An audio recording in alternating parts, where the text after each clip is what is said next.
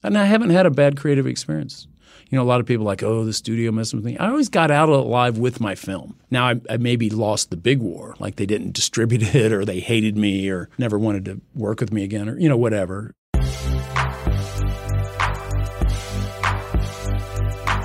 I'm Sean Fennessy, editor-in-chief of The Ringer, and this is The Big Picture. Richard Linklater makes movies about people talking. Movies like Dazed and Confused, Before Sunrise, Boyhood. These people are talking to each other and to themselves, getting out of trouble and right back into it. And it's happening across very specific periods of time. The last day of school, a romantic night in Paris, a teenage boy's lifetime. His new movie is called Last Flag Flying and features one of his go-to setups. Old friends reuniting and new ones growing close. And these characters talk a lot. But it's a little different too, and a little bit more straightforward than usual. It's about a father, played by Steve Carell, who's reunited with his two buddies, played by Bryan Cranston and Lawrence Fishburne. And they came to know each other during the Vietnam War. After Carell's character's son is killed in the Iraq War in 2003, the trio reunite to transport the body back to his home in New Hampshire. What happens along the way in the movie is right at the heart of this story. Linklater and I talked about the passage of time in a career that is now 20 films deep, how to make all that talking he puts on screen interesting, and the perilous state of sexual harassment scandals in Hollywood and the world over. So without further ado, here's Richard Linklater.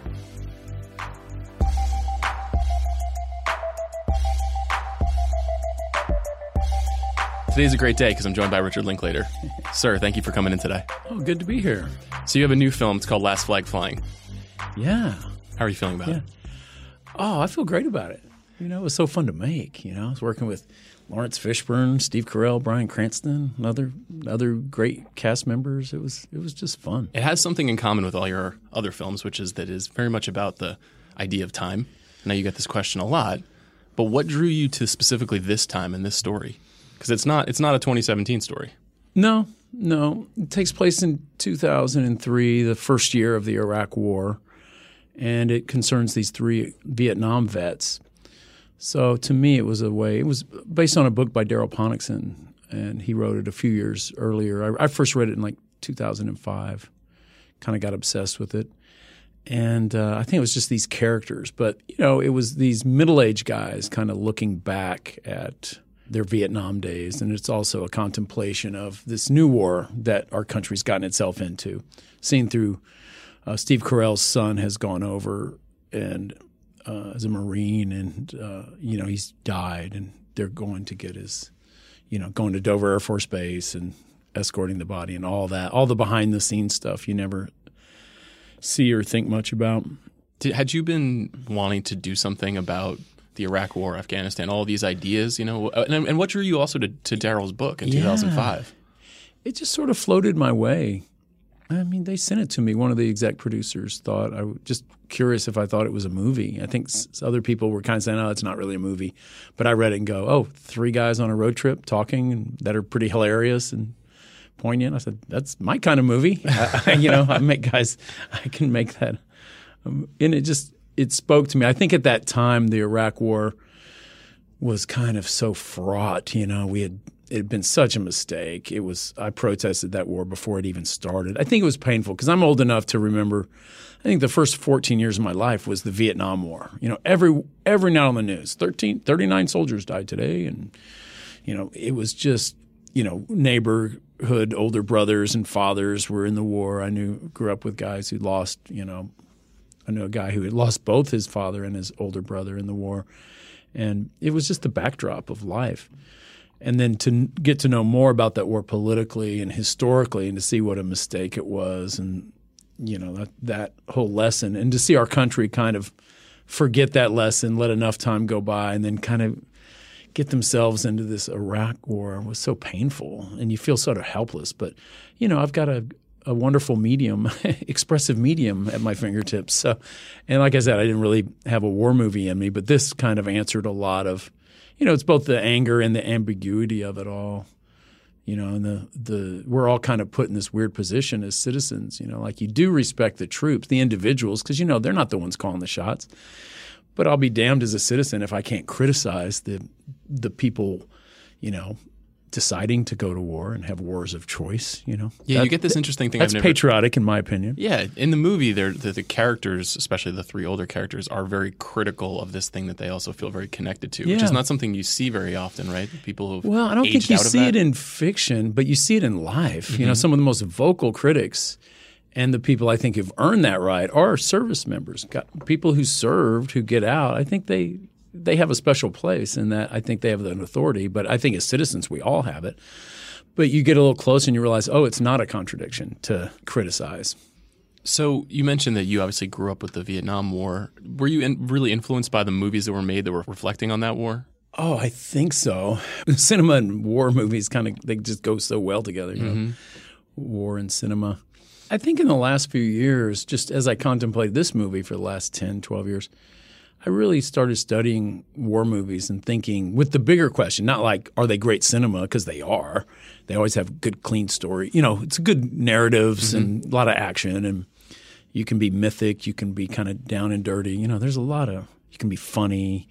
You can be tragic. And those movies in particular are very critical as well. They really – Yeah, a long tradition of critiques of war. But the bigger question in my mind was even when you are – critiquing a war or saying war is hell, or you're somehow promoting war, or I think you're triggering in a young mind kind of this notion of, and I use the line in the movie, men make wars, but wars make men.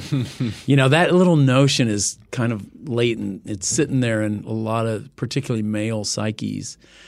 And so I was more interested in an anti-war movie that would there's very few. I question the notion if there is an anti-war movie, you can have an anti-war message, but do you not support just by depict – cinema's powerful. You depict something, you're kind of saying you're legitimizing it.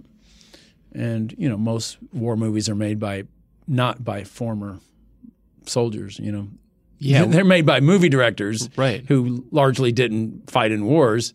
A lot of the World War II guys did fight, some of those guys. I trust Sam Fuller and people like that. But, here recently, Oliver Stone certainly fought in Vietnam. And I think his movie Born on the 4th of July is a true anti-war movie. To me, that's very realistic. And I give him, high props for that. In the notion of anti-war, like, oh, wow, maybe that's not a good idea to sign up for that. And I don't want to contribute to that. I think I made an anti-war movie that still very much honors the commitment for a person who would put their life on the line for the country. But I think it begs critical thinking. What are you putting your life on the line for? Your country or for commanders all the way up to the commander-in-chief's games? One of the things the movie does really well is it shows that the people who join the service ultimately it feels like they start doing things for each other and less so because of this imagined cause, or the reason that they join starts to fade away a little bit, and it becomes much more this fraternal experience. And you then have to build a fraternal experience with your cast and the people so that we believe that they have this connection, right? Yeah, you find that in every war. They might sign up with notions of fighting for freedom or their country, or who knows. There's a million reasons to sign up. But I think a lot of them have this notion of patriotism. As soon as you get there, you realize in the big chain of command, you're at the bottom of that. And it really becomes about survival. Like anything, there's these big war ideals, but the mission day to day is little things. Just we're going to do this, that. It's just like a job. You're going from here to there. It's very specific in its time and place. And that on that day, you are just trying to survive. You got their back, they got yours. It was fun to get these actors together weeks in advance. How long do you rehearse? It was a couple weeks. I usually like a little more, but I think Cranston was on a book tour or something. So we rehearsed early, and then there was a gap in time, and then we got to rehearse some more, and then we started shooting. But these guys really did form those bonds that you felt they knew each other from 30 years ago. And how'd you choose those three guys? It was pretty narrow. If you think of the age range they had to be, and that you break it down, there's actually not a lot. But within that a lot, there's a lot of great actors. So it was, who do you kind of have to feel your way through a little ensemble. So you just try to get the best person, and I was very fortunate. These three guys at the top of my list we had about a 33-day schedule. So, yeah, it was great. One of the things that's interesting about it to me is that you have a lot of experience playing with structure, playing with the approach to your movies. This movie is fairly stripped down. It's fairly straightforward in the approach. How did you decide to do something like that after toying with the shape of things for so long? Exactly. Well, the more I do this, the more I think it's just storytelling. What story are you telling, and what's the most efficient way to tell it? A lot of times I have time structures become probably in lieu of a lot of plot. I have time as a kind of a narrative device in its own way, mirroring maybe the way days unfold or your mind processes time or something. But this was a much more linear story. It was a road movie. There were other things propelling it forward and a nice little dramatic arc and a resolution of sorts. So I just kind of latch onto that as a storytelling device and go with that. So it takes place over not that long, several days. A lot of my movies are under 24 hours sometimes. Is it somehow in any way more challenging to do something that is like straight ahead like this? Every movie's its own challenge. Every movie, there's something about it making it very difficult, usually. What was the toughest part about this one? This one, I say that, but it really wasn't. This was one of the more frictionless films I've made. I don't know why.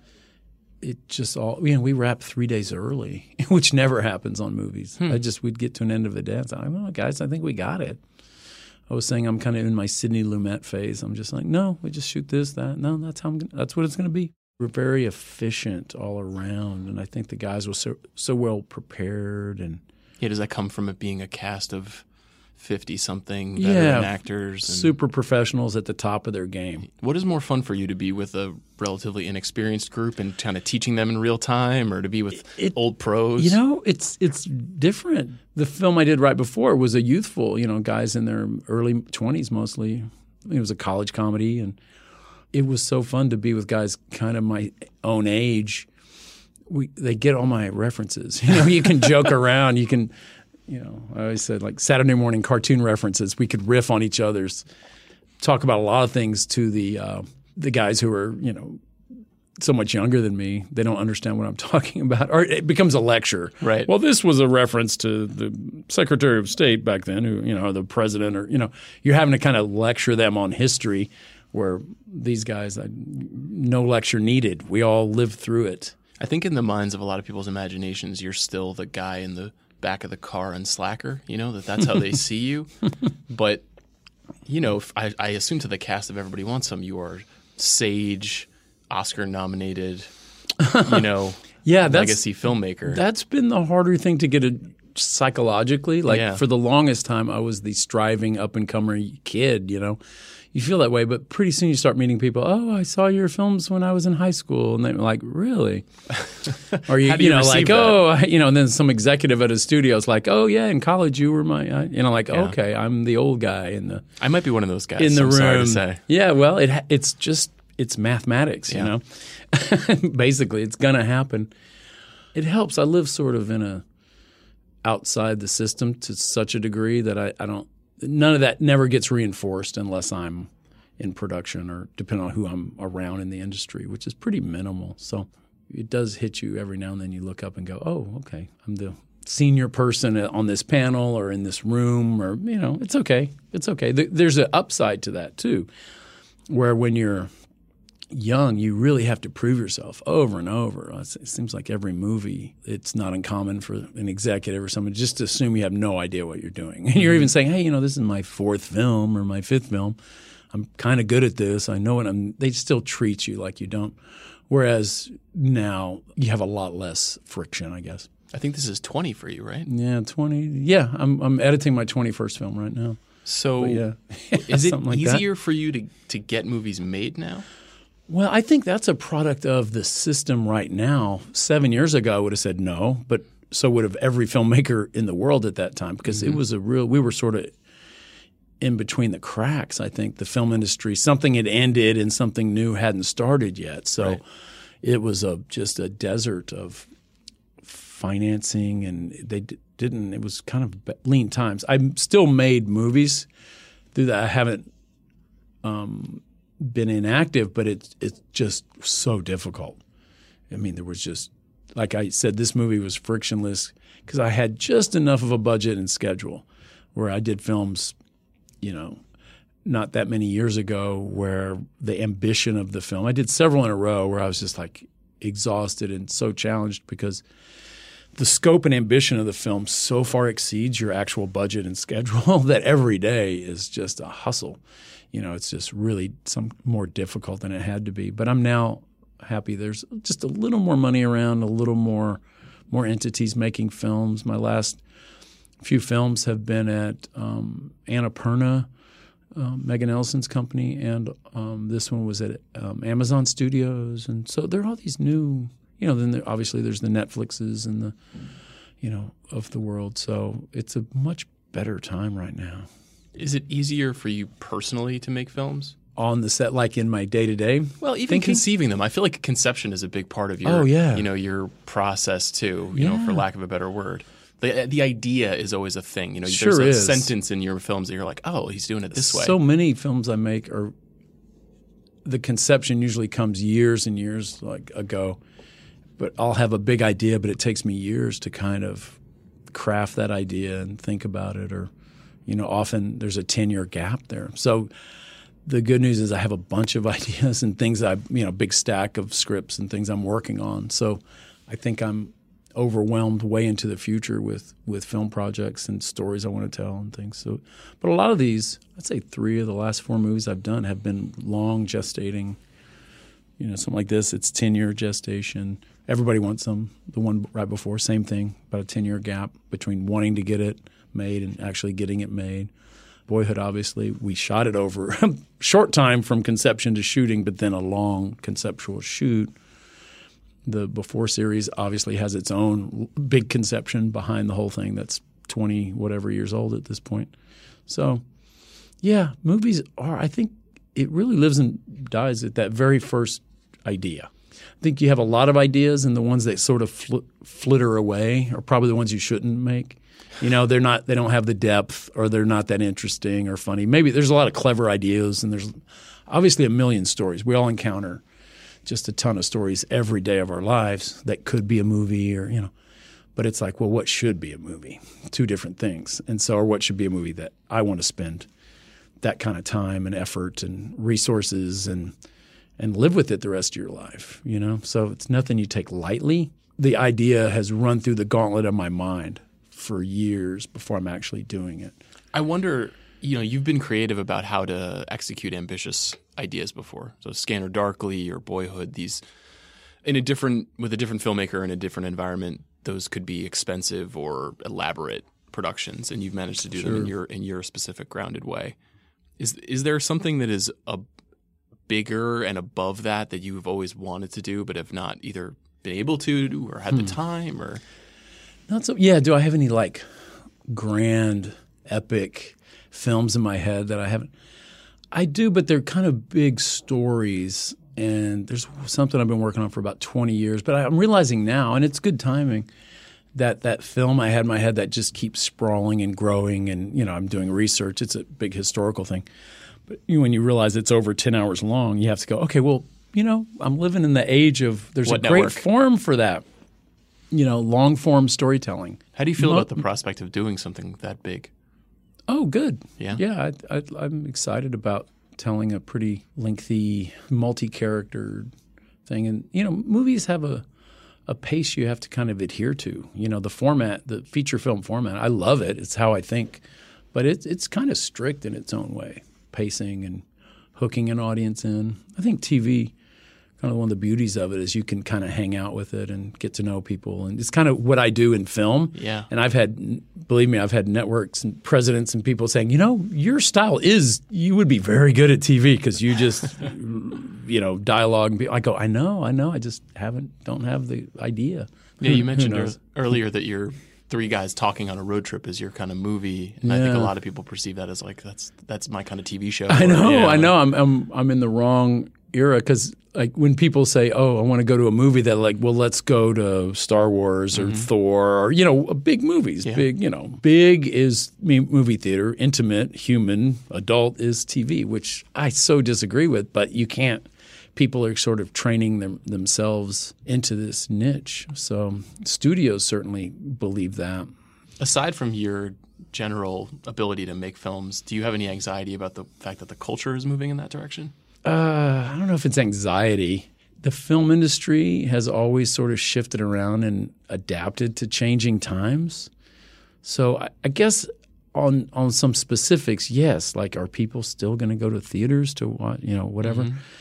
But then on the bigger meta picture level, no, because stories, like humans need stories. We need to reflect ourselves. We need to contemplate our world and through people and so on the big picture, no, something's never going to change. But on the technical specific, year to year consumer habiting, whatever, yeah, that's always a little scary. But I've seen that change over the years too.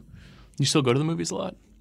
Try to, but I'm part of that demographic. Got 2 13-year-old daughters, family life, Do you rewatch your own films? Never like alone on my own, but every now and then there'll be a reunion screening or something. Usually it's a benefit for somebody. I don't think on my own I would do that, but I'm not averse to it. I know some people never, but I always remember the experience, not so much the film. But I'm one of those guys who's okay with everything. Like I know hey, I worked hard. I gave it my best. I did my best. I'm okay. I don't beat myself up over. Is there any one early that you would potentially be like, I would have done this differently? I think I always adjusted to circumstances. Sometimes circumstances weren't exactly how I would have liked, and you can only bend things to your will to whatever degree. But no, I got no complaints. No takebacks. Yeah, really, truly. And I haven't had a bad creative experience. A lot of people are like, oh, the studio messed with me. I always got out alive with my film.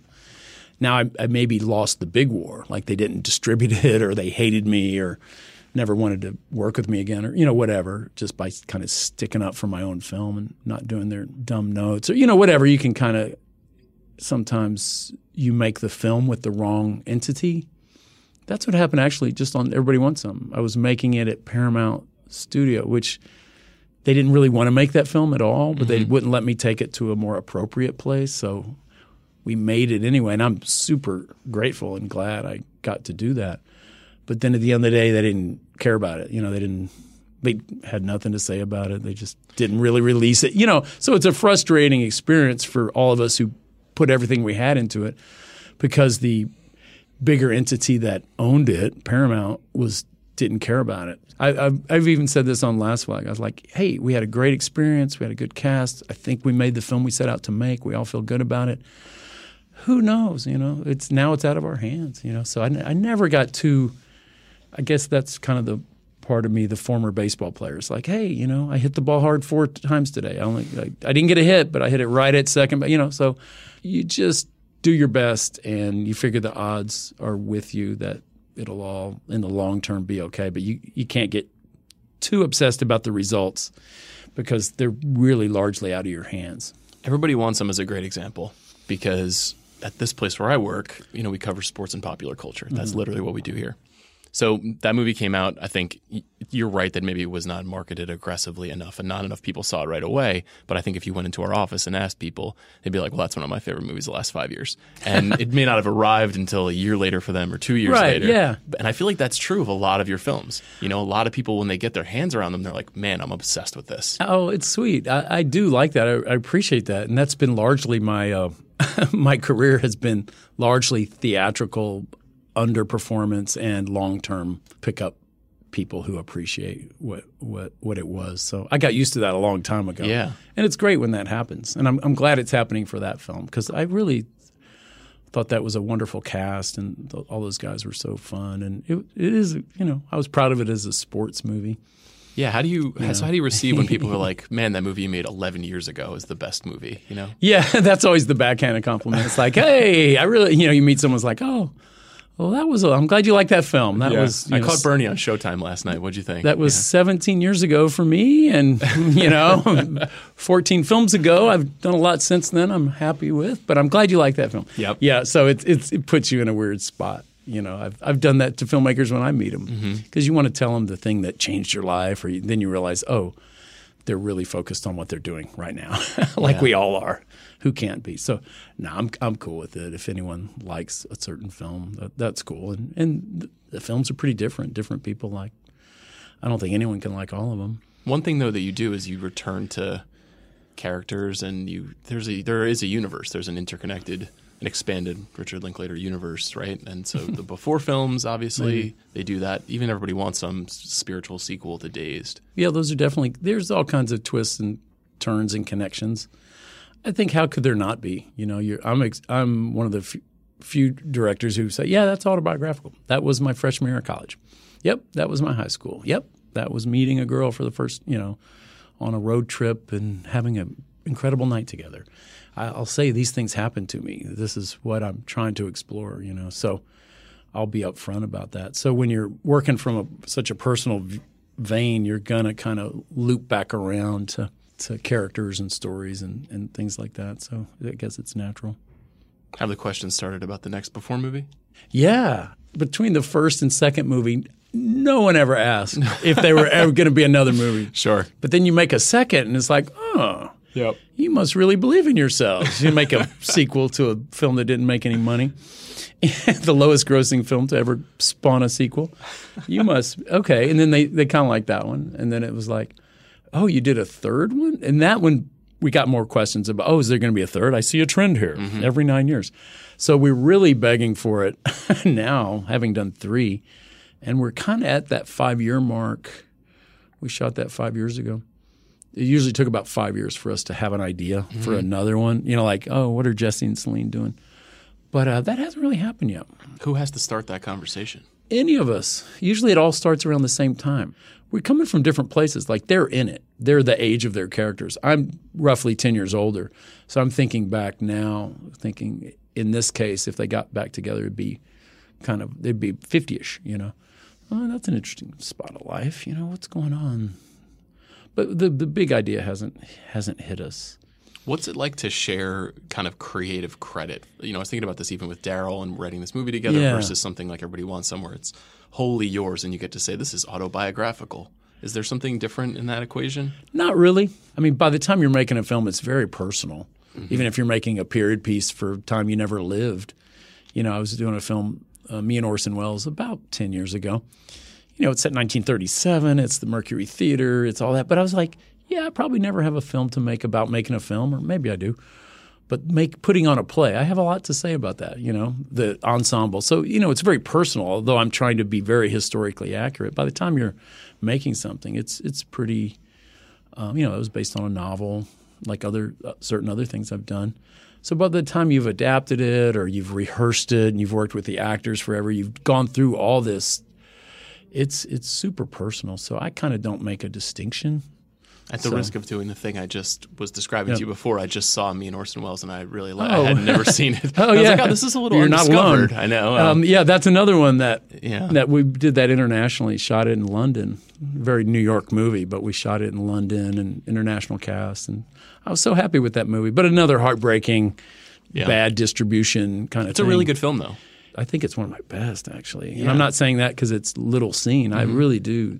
Yeah, I love that film. Love the experience. And so let me ask you, as somebody who's been in the business for this long and has been a bastion of indie cinema too, I'm curious how you feel about what's happening in the industry right now. Obviously, the sexual assault allegations and everything that is so crazy right now. They're horrible. The only good thing about that is that maybe this is a new day where people can come forward. And what's so heartbreaking is you see over and over people who've been abused. The reluctance to step forward, the fear of power, and that's just the way power operates and takes advantage of people. And you just hate like bully behavior or people who are abusing that.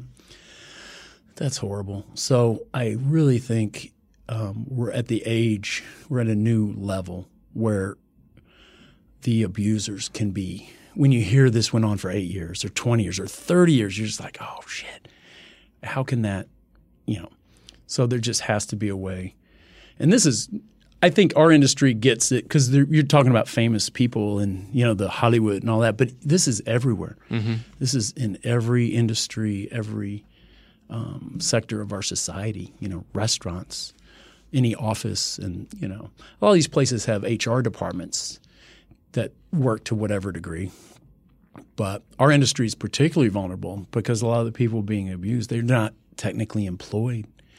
It's aspirational. People are and young people are really vulnerable. Right. You're an intern or you're on a contract or you're aspiring to something. Yeah. And so the predator, the most dangerous person in our society, whether they're a Catholic priest or, you see how smart and creepy they can be, like, oh, they're not going to report me because, ooh. So there just has to be a place where people can come forward in a way that's not risking their maybe anonymously, but detect a pattern, a behavior, and nip it. Because, frankly, these people who abuse people or abuse their power like that, they're never the good. They're bad for everybody. They might be abusing people sexually, but people of the other gender, they're not good to work with. Right. They're the worst people. They don't pay their bills. What is it? There's like these. What about these ill-mannered guys from Queens who have power issues, who abuse women and really demean men? They don't pay their bills. They're horrible in business. They're always suing people. Trump and Harvey Weinstein are really similar. And they get away with it forever because we all stoop to power. We're all kind of intimidated by it. The culture worships money and power to such a degree. And when everyone's on the payroll, they become your enablers. It's just a horrible, toxic system that needs – the best thing is, if enough people get together, you can kind of bring down the bully. Do you think it's a dungeon gate up now and there's going to be a lot of opportunity to keep speaking out, or do you think that we will recede somehow back to old habits? I hope not. I don't think it all has to be so public even. I think there could be some mechanisms within every industry to just, get rid of the bully predator. Mm-hmm. Should be a mantra for our whole society. We could start at the top. I think many of us would welcome that. Yeah, but let's get rid of because these aren't good people. I've read books on like psychopaths and sociopaths, and I'm kind of interested because I'm like, we have a very small – the way we interact, people are very mind-wired for cooperation. People are good. They really are. But it's the system sort of is idealistic and we trust everyone to operate by the same rules. That's the flaw of capitalism and free markets to unregulated because there's too much room for the sociopathic elements that people to game the system. I mean, look at Facebook. They pretend to be neutral, but clearly bad actors, dark elements can use it for horrible means, and it's society's set up that way too for the way people interact. We have a kind of a good faith feeling out there, and it's there to be abused by the evil, the psychopath. So it's vulnerable, yeah. Yeah, it's vulnerable. We're all vulnerable.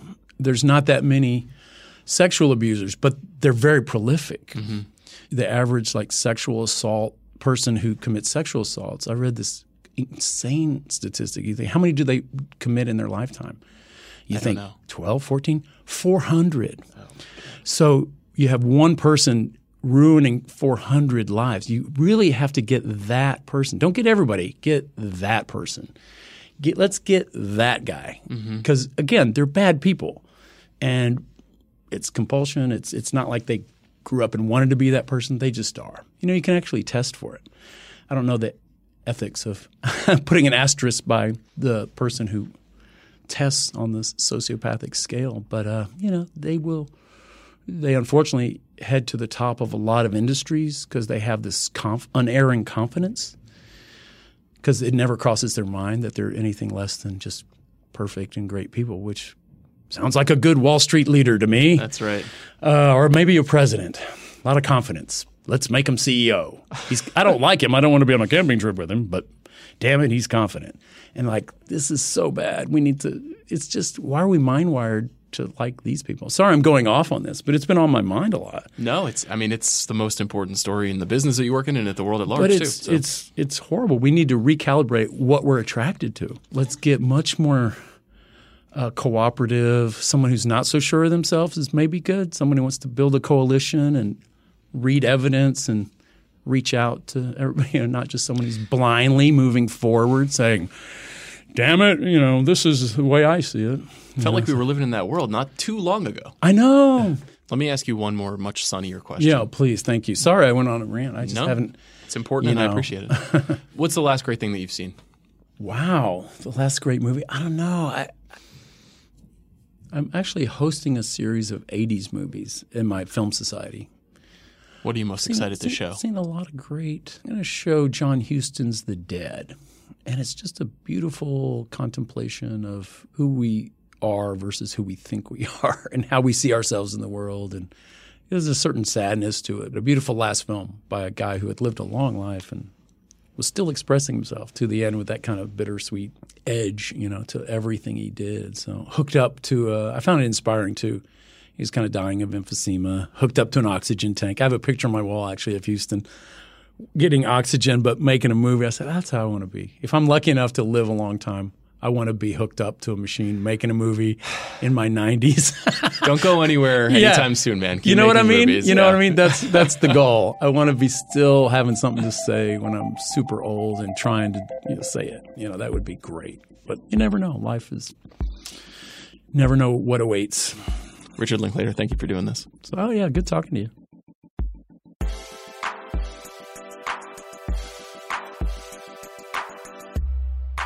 Thanks again for listening to my conversation with Richard Linklater. Please tune in next week. It's going to be a very exciting one. We're going to have 2 episodes. One at the top of the week with Greta Gerwig, the writer-director of the great new movie Lady Bird, which I highly recommend everyone see, especially before this conversation. And then after that, I'll be joined by a couple of Ringer staffers, and we're going to be talking about superhero movies. So please check that out.